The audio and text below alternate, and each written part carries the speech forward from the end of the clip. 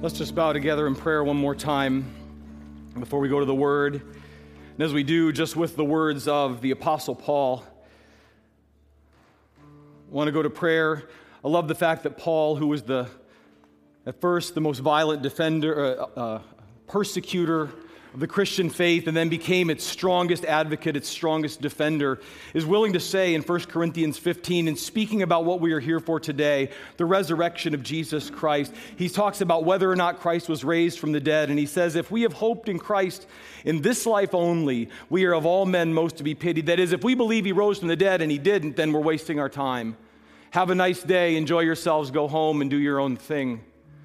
But Paul doesn't stop there if you know the passage, and if you don't, this is what he says. He says, but, however, now, Christ has been raised from the dead. Amen?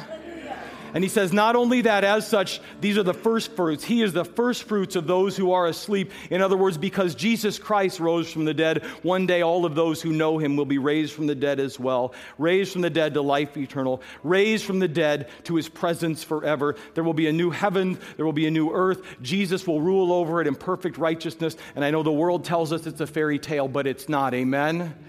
Jesus is alive, he rules and he reigns. And Lord Jesus, we are grateful this morning. We are grateful beyond words for the truth of the resurrection. We're grateful beyond words for the fact that in Jerusalem, outside there, on some hillside, whether we know which one it is or not, the bottom line is there is an empty tomb. It was empty that first Easter morning. It has been empty every morning since. He is not here. He is risen and risen indeed. Lord Jesus, thank you that this morning we don't serve one who lived and died and left us rules to live by. We serve one who lived, died, and rose, and even now is here with us and has sent his Spirit to move among us. Father, there's no way that in any worship service, no matter how well we plan it, no matter how much we prepare, no matter how beautiful the music or how eloquent the preaching, Father, there's no way we can ever even begin to express the fullness of what the resurrection of our Savior Jesus Christ means. But Lord, we're here to do our best this morning. And my prayer now is, as we open the Word, as we contemplate these things, as we see what your Word, which is living and active and able to pierce even to the deepest places of our heart, as we open that together and invite your Spirit to move, Father, I pray that in these next minutes together that you would be our teacher, that you would bring to our mind the things that are true, that you would open our eyes and our understanding to things that we've missed. And Father, that whatever happens in the next little while as we study the Scriptures together, that by the time we are done, we love you more. That by the time we are done, we are grateful to you more. That by the time we are done, we are in love with you more. But Father, for that to happen, we need your Holy Spirit. Father, we know the Spirit lives within us. We know the Spirit comes when we gather together. And Father, my prayer now in these minutes is that he truly would be our teacher, that he would come and guide us in truth, the truth of your word, that he would guard us from error and misunderstanding. Father, that your Spirit would even now begin to deliver us and break us free, our grip from the baggage we carried in. Father, whether it's pride or resentment or indifference or apathy, whatever it may be, you'd sweep it all away so that in these moments we would not listen to a preacher, but in these moments together we might see Jesus. Oh, Father, today above all days may we see Jesus clearly in the preaching of your word. Today above all days may we see Jesus only in the preaching of your word. And when we leave in a short time, again, Father, may it be rejoicing, because there really are scars in Jesus' hands and feet. And he really does rule and reign over us all. And he loved us enough to lay his life down and take it up again. We give him thanks, we give him praise, and it is in his name that we pray. The name of Jesus. God's people then said, amen. Amen. You may be seated. And again, good morning. Happy Easter. We are glad to have you here among us. Hopefully you are glad to be here as well as we celebrate the fact that we do, as we have said over and over again, but we should never get tired of hearing it, we serve a living, risen Savior. If you have a Bible, I want you to take it out. And I hope you do, and if you don't, you can go grab one from the back. I want you to turn in your Bible this morning to John chapter 11. By the way, boys and girls, if you didn't hear, there's no children's church today. You're stuck here with us, but I think that's going to be all right, because if you endure and if you hang in there, and this is true for moms and dads as well, as soon as I'm done across the street, there are donuts, all right? So let that be your incentive, if nothing else, just to hang in there. And be sure, we didn't mention that earlier, but be sure to stick around just for an hour or so, or half hour, whatever you got over in the Commons, as second service folks will be coming in, you're making your way out. We want there just to be a time of great fellowship as brothers and sisters in the Lord. So please stick around for that. Again, I want you to make your way to John chapter 11 this morning. It really has been, and just as you're turning there, let me say it's been a phenomenal week. And not because of anything that I or the worship team or anybody else has done, but simply because as we have met together and met together and met together, the Lord has continued to be faithful to his promise to meet with us. So for many of us here this morning, this is not the beginning of Easter. This is the culmination of a week's worth of worship and prayer. And if you missed out, just know we were praying for you, and we trust that God has been working in your heart as well. And can I just tell you, the reason I know, one of the many, many reasons I know God has been at work, I've seen and heard lots of things throughout the week. I've seen people rejoicing. I've seen people weeping. I've listened to your prayers of honesty and transparency before the Lord. And just so you know, Friday night as we had our Good Friday service, at the conclusion of our service, we had a young man give his life to Jesus Christ. So to me, it's all worth it. It's all worth it. God is working in the lives and hearts of his people. And we trust that he's going to do more of the same today as we look at this story in John chapter 11. What we've been doing the past several weeks and the past several days as well, for those of you who may be visiting today, may not have been here over the last several gatherings, is we have been going through, in preparation, as we've been making our way to this day, to Easter Sunday, we've been going through the Gospel of John, looking at a series of word pictures, of illustrations Jesus gave using ordinary stuff of life to help us understand, to reveal to us who he truly is, why he came to earth, and ultimately the difference that can and ought to, and in fact must, if we are paying attention, make in our lives. We've looked at statements where Jesus said, I am the light of the world, I am the bread of life. Friday night we looked at his declaration, I am the good shepherd. We've got one more to go this morning, and it's the one here in John chapter 11. And we're going to look at it in a moment, but in order to sort of set it up and to get us sort of all on the same page with what we're going to see, let me begin by saying that I'm pretty sure it's safe for me to say, I'm assured and confident that you know what I mean when I say that all of us know, or most of us know, the old saying that, and you can finish it for me, a picture is worth what? 1,000 words. A picture is worth 1,000 words. Because sometimes what we understand, what we know, such as some of the images you see, yeah, I put that one up there too, on the screen behind me, the reason we know that saying is true and that a saying like that has endured for so long is because the fact of the matter is that sometimes a photograph, sometimes a picture, and these are pictures of all sorts of different things, all sorts of different emotions and moments in history and time, sometimes a photograph has the ability to communicate things that ordinary language can't fully express, that we would say we can't fully put into words.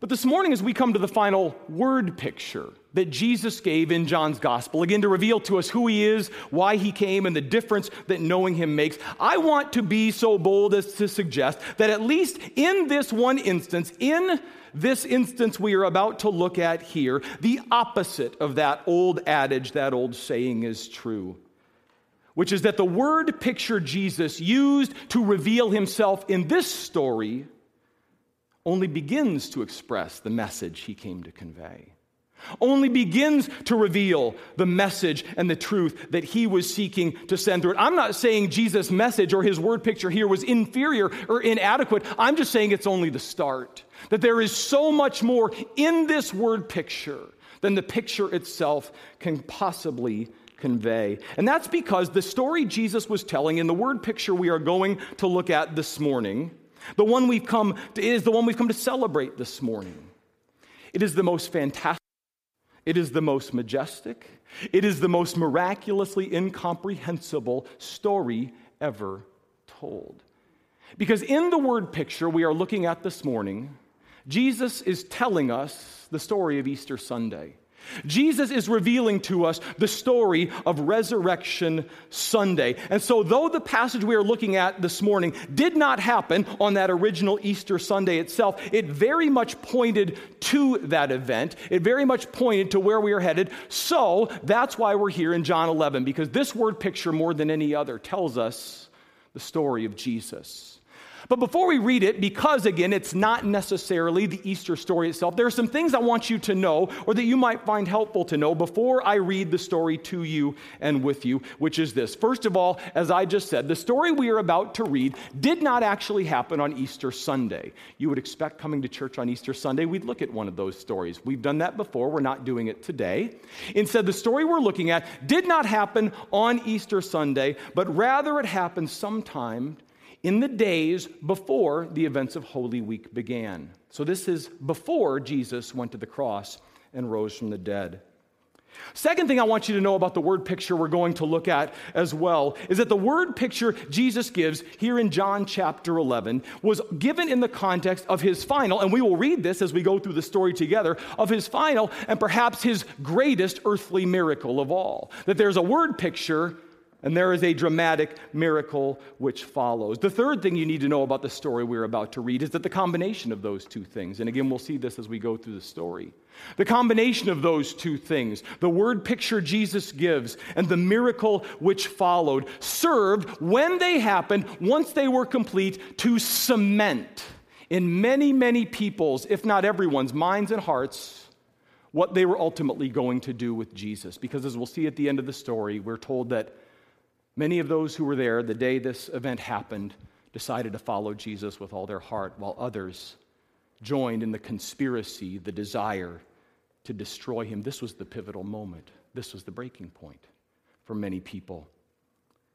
And then the fourth thing I want you to know about this story before we read it is that what Jesus said here, the word picture he gives us, and then what again he went and did in, again, this same chapter, this same story, and this is the reason we're looking at it today, is because it foreshadows the message, the truth of Easter Sunday. This is a picture of what Jesus was just about to do. So with that said, let's dig into the story. Grab your Bible, John chapter 11. And as you look at it, let me just note, I guess, one more thing, which is this, that this may be, as I was thinking about it this week, the longest single passage of Scripture I've ever tried to tackle in a single Sunday morning sermon. So, for that reason, we're going to look at it in pieces. We're going to look at it a little bit, talk about it. Look at it a little bit more, talk about it some more, and hopefully by the time we're done, you're still with me, I'm still with you, and God will do whatever he wants to do with it. With that said, we are in John chapter 11. I'm going to begin reading in verse 1. I'm going to go down for starters, actually all the way to verse 24.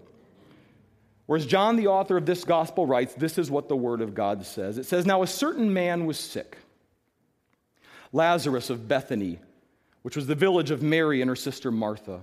This was the Mary who anointed the Lord with ointment and wiped his feet with her hair, whose brother Lazarus was sick. So the sister sent word to him, saying, 'Lord, behold, he, the one, Lazarus, whom you love, is sick.' But when Jesus heard this, he said, 'This sickness is not to end in death, but for the glory of God, so that the Son of God may be glorified by it.' Now Jesus loved Martha and her sister and Lazarus.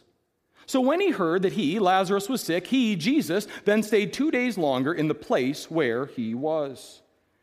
Then after this, Jesus said to his disciples, 'Let us now go to Judea.' The disciples said to him, 'Rabbi, the Jews, the ruling religious authorities, were just now seeking to stone you. And are you going there again?' Jesus answered, 'Are there not 12 hours in the day? If anyone walks in the day, he does not stumble because he sees the light of the world. But if anyone walks in the night, he stumbles because the light is not in him.'" In other words, God's got it under control. It's going to be okay. This he said, verse 11, "And after that he said to them, 'Our friend Lazarus has fallen asleep. But I go so that I may awaken him out of his sleep.' The disciples then said to him, 'Lord, if he's fallen asleep, he'll recover.' Now Jesus had spoken of Lazarus' death, but they thought he was speaking of literal sleep. So Jesus then said to them plainly, 'Lazarus is dead. And I am glad for your sakes that I was not there, so that you may believe. But let us go to him.' Therefore Thomas, who's called Didymus, said to his fellow disciples, 'Let us go also, so that we may die with him.' He was a fatalist, but he was loyal. So when Jesus came, he found that he, Lazarus, had already been in the tomb for 4 days. Now Bethany was near Jerusalem, about 2 miles off, and many of the Jews had come to Martha and Mary to console them concerning their brother. Martha, therefore, when she heard that Jesus was coming, went to meet him, but Mary stayed at the house. Martha then said to Jesus, "Lord, if you had been here, my brother would not have died. Even now I know whatever you ask of God, God will give you." Jesus said to her, "Your brother will rise again."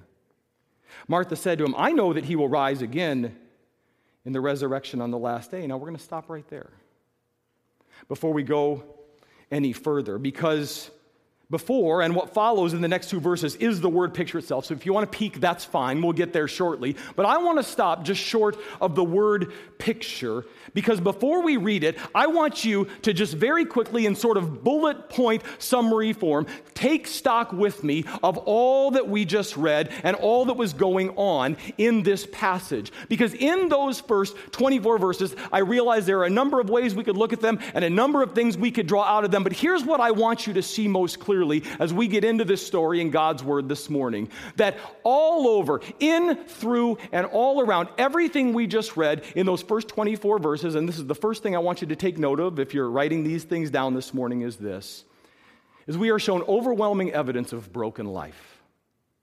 There is overwhelming evidence in those first 24 verses that our lives, that this life, that this world and everything in it is in fact, apart from God, irretrievably broken. Say, what do I mean by that? Well, just survey it again with me, and you're going to trust me because I'm not going to read all the verses again, but if you want to follow along as I point them out, let me just show you what I have observed just by simply reading through these first 24 verses, the evidence of broken life that I've found. Number one, there's illness. Verse 1. Lazarus was sick. Verse 3, as a result of illness, there is concern and there is fear. The sisters send word to Jesus because they're fearing for their brother's life. You get down to verse 8, and you find both in verse 8 fear, because the disciples are saying, "Rabbi, we don't want to go back to Jerusalem. They want to kill you there." And the reason they want to kill you, and this is another evidence in verse 8, is hate. They hate you. They hate what you're doing. They hate what you stand for. They hate what you're preaching. They hate what you're doing to their carefully constructed religious system. You get down to verse 11. The evidence of brokenness is found in confusion. Jesus is saying one thing. The disciples are thinking another. In verse 16, noted this as we were reading through it, in Thomas there is a spirit of fatalism, if not outright despair. Well, let's go, because Jesus always knows where he's going and what he's doing, but we know we're going to die when we get there. Despair. Hopelessness. You get to verse 19, when they arrive in Bethany, and there's grief. Mary and Martha, and it says, the reason it says that points out they're close to Jerusalem is the idea is that lots and lots and lots of people have come in the ancient Jewish tradition to grieve with them. In verse 20, the evidence of brokenness is isolation. Martha, she goes to see Jesus when he's coming, but Mary, what's she do? She stays home. Many of us, when we are grieving, we isolate ourselves. Sign of brokenness. In verse 21, I'm not sure, I could be wrong, but I sense in Martha's words a spirit of resentment. Again, evidence of brokenness as well. Lord, if you'd been here, if you'd just shown up, if you'd come when we called for you, my brother would not be dead. And of course, the ultimate evidence of brokenness in this chapter, what everything is pointing to and all the brokenness is flowing from, if you go back up to verse 14, it's death. Jesus said to them plainly, Lazarus, our friend, is dead. And the reason I take the time to walk you through all of that and point those evidences of brokenness out to you is because I think you would agree with me when I say, sounds a lot like the world I live in. How about you? How about you? Think of your own life in the last 7 days. Since we were last together here on Sunday morning, how many of these things in one way or another, and many more besides, haven't touched your life? Have you not encountered evidence of brokenness? That it's not that all is not well, it's that nothing is well in the world we live in. How many times in the last 7 days have you grappled with feelings? Have you entered into situations? Have you been pulled into or dealing with the chaos of relationships that are broken? How many times has it happened merely because you were scrolling through Facebook or listening to the news? And there it is, brokenness. There it is, brokenness. There it is, brokenness. There it is, brokenness. It's everywhere. It's all around us. All of it affirms that we are living broken lives in a thoroughly and utterly broken world. And according to the Bible, and I know many of you here know this morning, but some of you don't, so let's make it clear. According to the Bible, the Word of God, all of it comes back to one basic reason. As it says in the prophet Isaiah chapter 53, verse 6, all of us like sheep have gone astray. Each of us has turned to his or her own way. God said, follow me, and we said, thanks, I'll try it my way. Because of the sin that we were born with, that we brought into this world simply by showing up here. The biblical term is sin. And the fact of the matter is that the Bible goes on to say that despite whatever high opinion we have of ourselves, well, yeah, I may be a sinner, but I'm not that. I may be a sinner, but I'm not like her. I've done some bad stuff, but not as bad as him. You know, we can play that game all we want, but in Psalm 14, the Bible indicts us all, and the indictment it gives us concerning our sin is devastating. It says, the Lord has looked down, Psalm 14, verses 2 and 3. The Lord has looked down from heaven on the sons of men to see if there are any who understand and seek after God. And here's God's assessment, his indictment. They've all turned aside. Together they've all become corrupt. There is no one who does good, say it with me, not even one. And what the Bible goes on to say from there is because that is the case, because that is true, because all have sinned, all of us have fallen short of the glory of God. The Bible warns us, it informs us in Romans 6:23 that the wages of that sin is ultimately the same for all of us. It is death. It's death. Are you glad you came to church this morning? This is exactly what you were hoping to hear, right? It's Easter Sunday, let's talk about death and evil and brokenness and all the rest. Well, the reason we take the time to see that context of this story and really truly to find ourselves in it, to realize we are living in the very same world, is because we want to be ready we want to understand the meaning and the purpose and the power behind what Jesus says next, which is the word picture found at the center of this story. And it is into that context of grief and death and brokenness and despair and fatalism and confusion and everything else we see there that is was true in their world and is true in ours. It was into that situation that in verses 25 and 26 of John chapter 11, Jesus gave us his final and perhaps his best word picture of all when he said, look at your Bible, verse 25, I am the resurrection and the life. And whoever believes in me will live, even if he dies. And everyone who lives and believes in me will never die. Do you believe this? Do you believe this? Now here's the cool thing about that word picture. We get two for the price of one, right? All the other word pictures we've seen, light of the world, bread of life, good shepherd. There's a singular word picture with many applications, but there's one thing Jesus is saying. Here there are two. And I want to show you what they are. First of all, we see the evidence of broken life, that this world is broken. It's broken because of sin. We are contributors to the brokenness. We have been tainted by the brokenness. And it is into this broken, sinful world that Jesus gives this word picture. And the first thing he offers to us in it, that he enters into this world and offers us in this word picture, is a promise of eternal life. The first thing Jesus offers in this word picture is the promise of eternal life.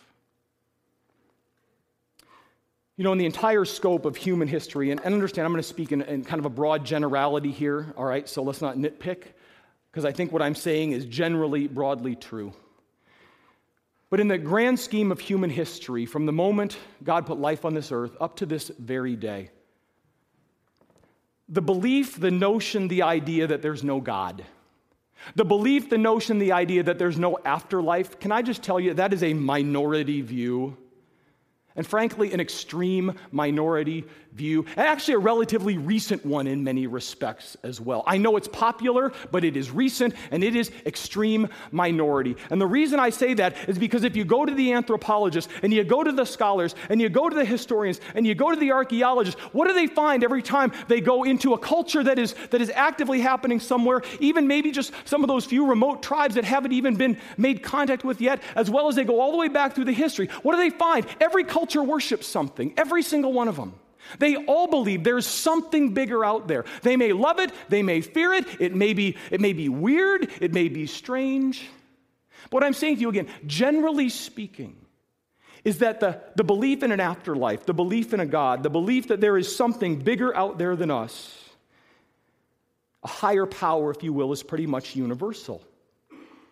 And the reason I take the time to point that out is because what that means is that therefore the question most people wrestle with as they live lives in this broken world is not the question of whether or not there's a God, whether or not there's an afterlife. Some of them do it, but again, minority view. What most people wrestle with instead is, what is that afterlife like? What's waiting for me on the other side? How do I get there? Will I get there? And if I do, how can I ensure, what can I do now to ensure that when I get there, it's as good as it can possibly be, right? That's the game everybody's playing. That's the battle or the journey everybody's on. By that I mean, which hoops should I jump through? Which ladder do I climb? What rules do I keep? What bills do I pay? What sacrifices do I make? Or to paraphrase Jesus in verse 25, look at your Bible, to put Jesus' words another way, the question most people are asking is, how can I live even though I'm going to die? Right? How can I live even though I know I'm going to die? And Jesus' response is in this word picture. And his response to that question, his response to that dilemma, is that the answer to the question, listen to me, is a person, not a plan. The answer to that question is a person, not a plan. In fact, what Jesus says is that he himself is, in fact, the answer. Look at your Bible. Jesus said to her, Martha says, I know Lazarus is going to rise again on the last day. She says, no, I've got something more in store for you than that, Martha.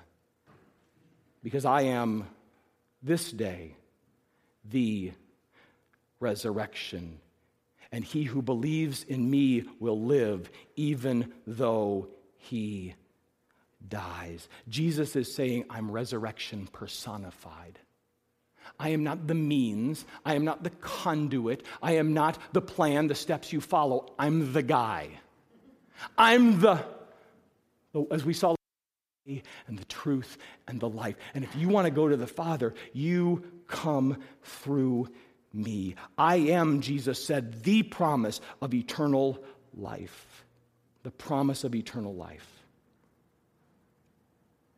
But as I said a moment ago, and I want you to note, that's not all Jesus said in this word picture. This is, again, a two for the price of one.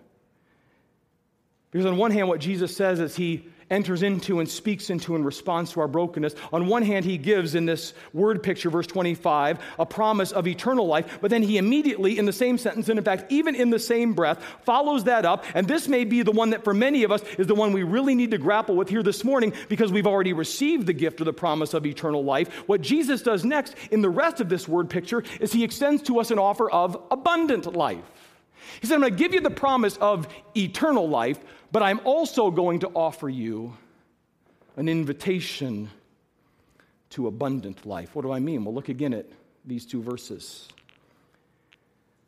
Verses 25 and 26. Jesus said to her, I am the resurrection. That's the promise of eternal life. And Martha, I am also the life. And if you go to verse 26, and everyone who lives and believes in me will never die. In other words, and among other things Jesus is saying in that verse is this, is he is saying to Martha and through that statement to us that the benefits and the blessings and the joys and all that is involved, all that is good with making me your Savior, with responding to and receiving my promise of eternal life. He's saying, Martha, here's what I want you to understand. All of that stuff doesn't just begin once you check out of planet Earth. It isn't just about what you get when you die because you put your faith in me. Now, Martha, what I want you to understand is that abundant life in Jesus Christ, you know when it starts? Right? What? Now. Abundant life. Not easy life, but abundant life in me starts now. An entirely new and an entirely better way of living than you could ever have constructed for yourself. Now, we don't believe that, generally speaking. We don't. And the reason we don't is because somewhere along the way somebody told us, or we convinced ourselves, that the abundant life is equivalent to the American dream. Right? Now listen, I'm not down on the American dream. I'd rather live here than anywhere else, all right? I'm happy with my homeland, okay? But can we just understand this morning that the American dream is not what Jesus was talking about when he talked about the abundant life? And you know why I know that? Because I checked. All right? I went to the books. I went to the original language and I looked up the word that John used here that Jesus spoke when he said, I'm the resurrection and I am the life, okay? And I went to the root of the Greek term and I dug around in the dictionaries and I found no evidence whatsoever that when Jesus said, I am the life and he who lives will live in me and for me and never die, I found no evidence of anything referring to big houses, new cars, white teeth, tight abs, or climate-controlled storage units that are filled with a whole bunch of stuff somebody else is going to throw away when we die. None of that is found. None of it. None of it is found in John chapter 11. None of it is found in Jesus' declaration, I am the life. It's not there. But what I did find when I looked it up, and maybe the reason it's harder for us to grasp and understand is because it isn't something we can put our hands on necessarily. It isn't something I can put in a box and offer to you and show you and say, this is abundant life. But here's what the word really means. It means life real and genuine, active and vigorous, because it's devoted to God, even in this world, for those who put their trust in Jesus Christ. He's not talking about stuff we can hold in our hands. He's talking about stuff that he does in our heart. He's talking about the things that many of us have been praying and praising Jesus for all week long. Lord Jesus, because I know you, I have. Lord Jesus, because I know you, you have given. Lord Jesus, because you saved me, I am not any longer the person I used to be. He's talking about, and if all that other material stuff comes with it, so much the better, but it's going away, but this isn't. This isn't. That's right. And so even though I saw this picture on the internet last week, maybe you saw it too. Why do we laugh? Because we know it's not true. Because we know that's not the way it works. That is how we live, even as believers in Jesus Christ. That it is about getting as much as I can, as fast as I can, and holding on to it as long as I can. And somehow think that maybe that's abundant life. But we know it's not true. And Jesus says so, that living for the stuff of this world is futile. And he really, I believe, could not have said it any clearer than he did in this word picture. Again, one more time, I am the resurrection and I am the life. Whoever believes in me will live even if he dies, and everyone who lives and believes in me will never die. And then he asked a question, and don't miss it in your Bible, and if you've never underlined it before, today would be a good day to do so. He asked this question, do you believe this? Do you believe this? And then before he stood around waiting for an answer, you know what he did next? What the rest of the story this morning in John chapter 11 tells us is that he went out and backed it up. Jesus went out and proved that what he was saying was true, that what he was announcing, what he was saying about himself was in fact what he had come to accomplish. And so what I want you to do in the remainder of our time together is just listen to the rest of the story I'm about to read. Grab your Bible, follow along. Jesus gives the word picture. He asks the question. And then as we are processing the question, again, about the offer of eternal life or the promise of eternal life and the offer of abundant life, Jesus says, let me just show you a little something. That's sort of what he says anyway. It's not really in the text, but that's what he's saying. Let me show you a little something to reveal to you what I mean. Through which, and this is the final thing if you're just taking notes and following along this morning, the rest of this story culminates in an invitation to new life, and here's how it went down. In John 11, beginning in verse 27, I'm going to go all the way to verse 46. So once again, grab your Bible and follow along. Jesus asked the question, do you believe this? She, Martha, said to him, yes, Lord, I believe that you are the Christ, the Son of God, even he who comes into the world. And yes, that's the main thing, but what Jesus is revealing to her is that's not the only thing.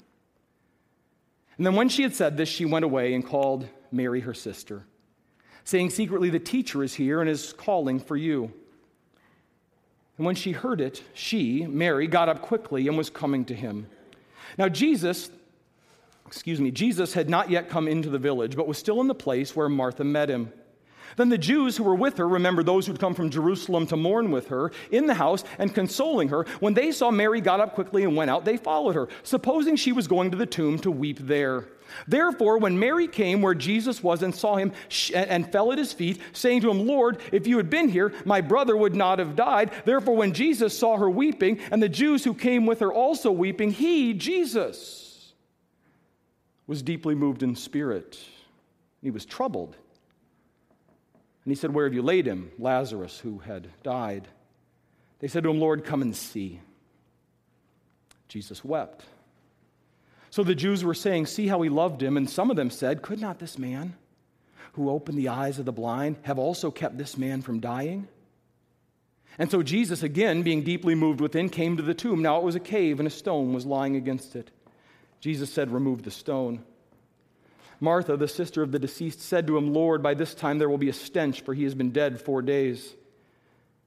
Jesus said to her, did I not say to you that if you believe, you will see the glory of God? So they removed the stone. Then Jesus raised his eyes and said, Father, I thank you that you have heard me. I knew that you always hear me, but because of the people standing around it, I said it, so that they may believe that you sent me. And when he had said these things, he cried out with a loud voice, Lazarus, come forth. And the man who had died came forth, bound hand and foot with wrappings, and his face was wrapped around with a cloth. And Jesus said to them, unbind him and let him go. And therefore many of the Jews who came to Mary and saw what he had done believed in him. But some of them went to the Pharisees and told them the things which Jesus had done. And with that, what did Jesus do? Well, he just proved the word picture, right? He just proved the reality and the truth and the power of what he had said when he said to Martha, I'm the resurrection and the life, and whoever believes in me will live even if he dies, and everyone who lives and believes in me will never die. And in doing so, here's the reason I take the time to walk you through this very long and in some respects complicated story. The reason we take the time to do it is because in doing so, he is proving that he's worthy of your faith too. And that he is worthy of mine as well. Because in short, again, just sort of in summary, bullet point fashion, take a look with me in these last 20 verses at what happened. The first thing Jesus did, and I want you to think, okay, this is not filler. Follow along, all right? Here's what happened.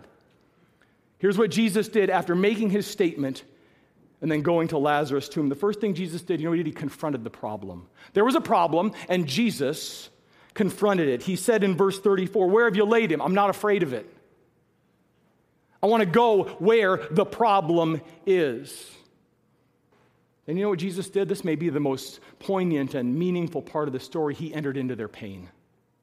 Jesus confronted the problem, but then he entered into their pain. In verse 33, it says, when he saw her weeping and the Jews weeping, he was deeply moved in spirit. That literally means he gave out an involuntary gasp. Have you ever walked into a room where people are grieving an immediate tragedy and that thing wells up in you? That's what Jesus did.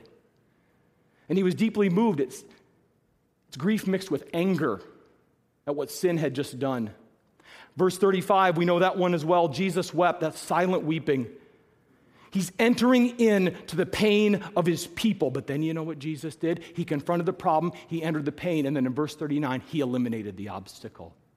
He said to them, roll the stone away. Move it because it's standing in front of what I'm about to do. Just roll it away. Remove the stone. And then what did he do in verses 43 and 44? Then Jesus raised the dead. He said these things, and he cried out with a loud voice, Lazarus, come forth. And has been said for years, but I'll say it again. If he had not said Lazarus first, everybody would have come forth. Because he's Jesus. He raised the dead.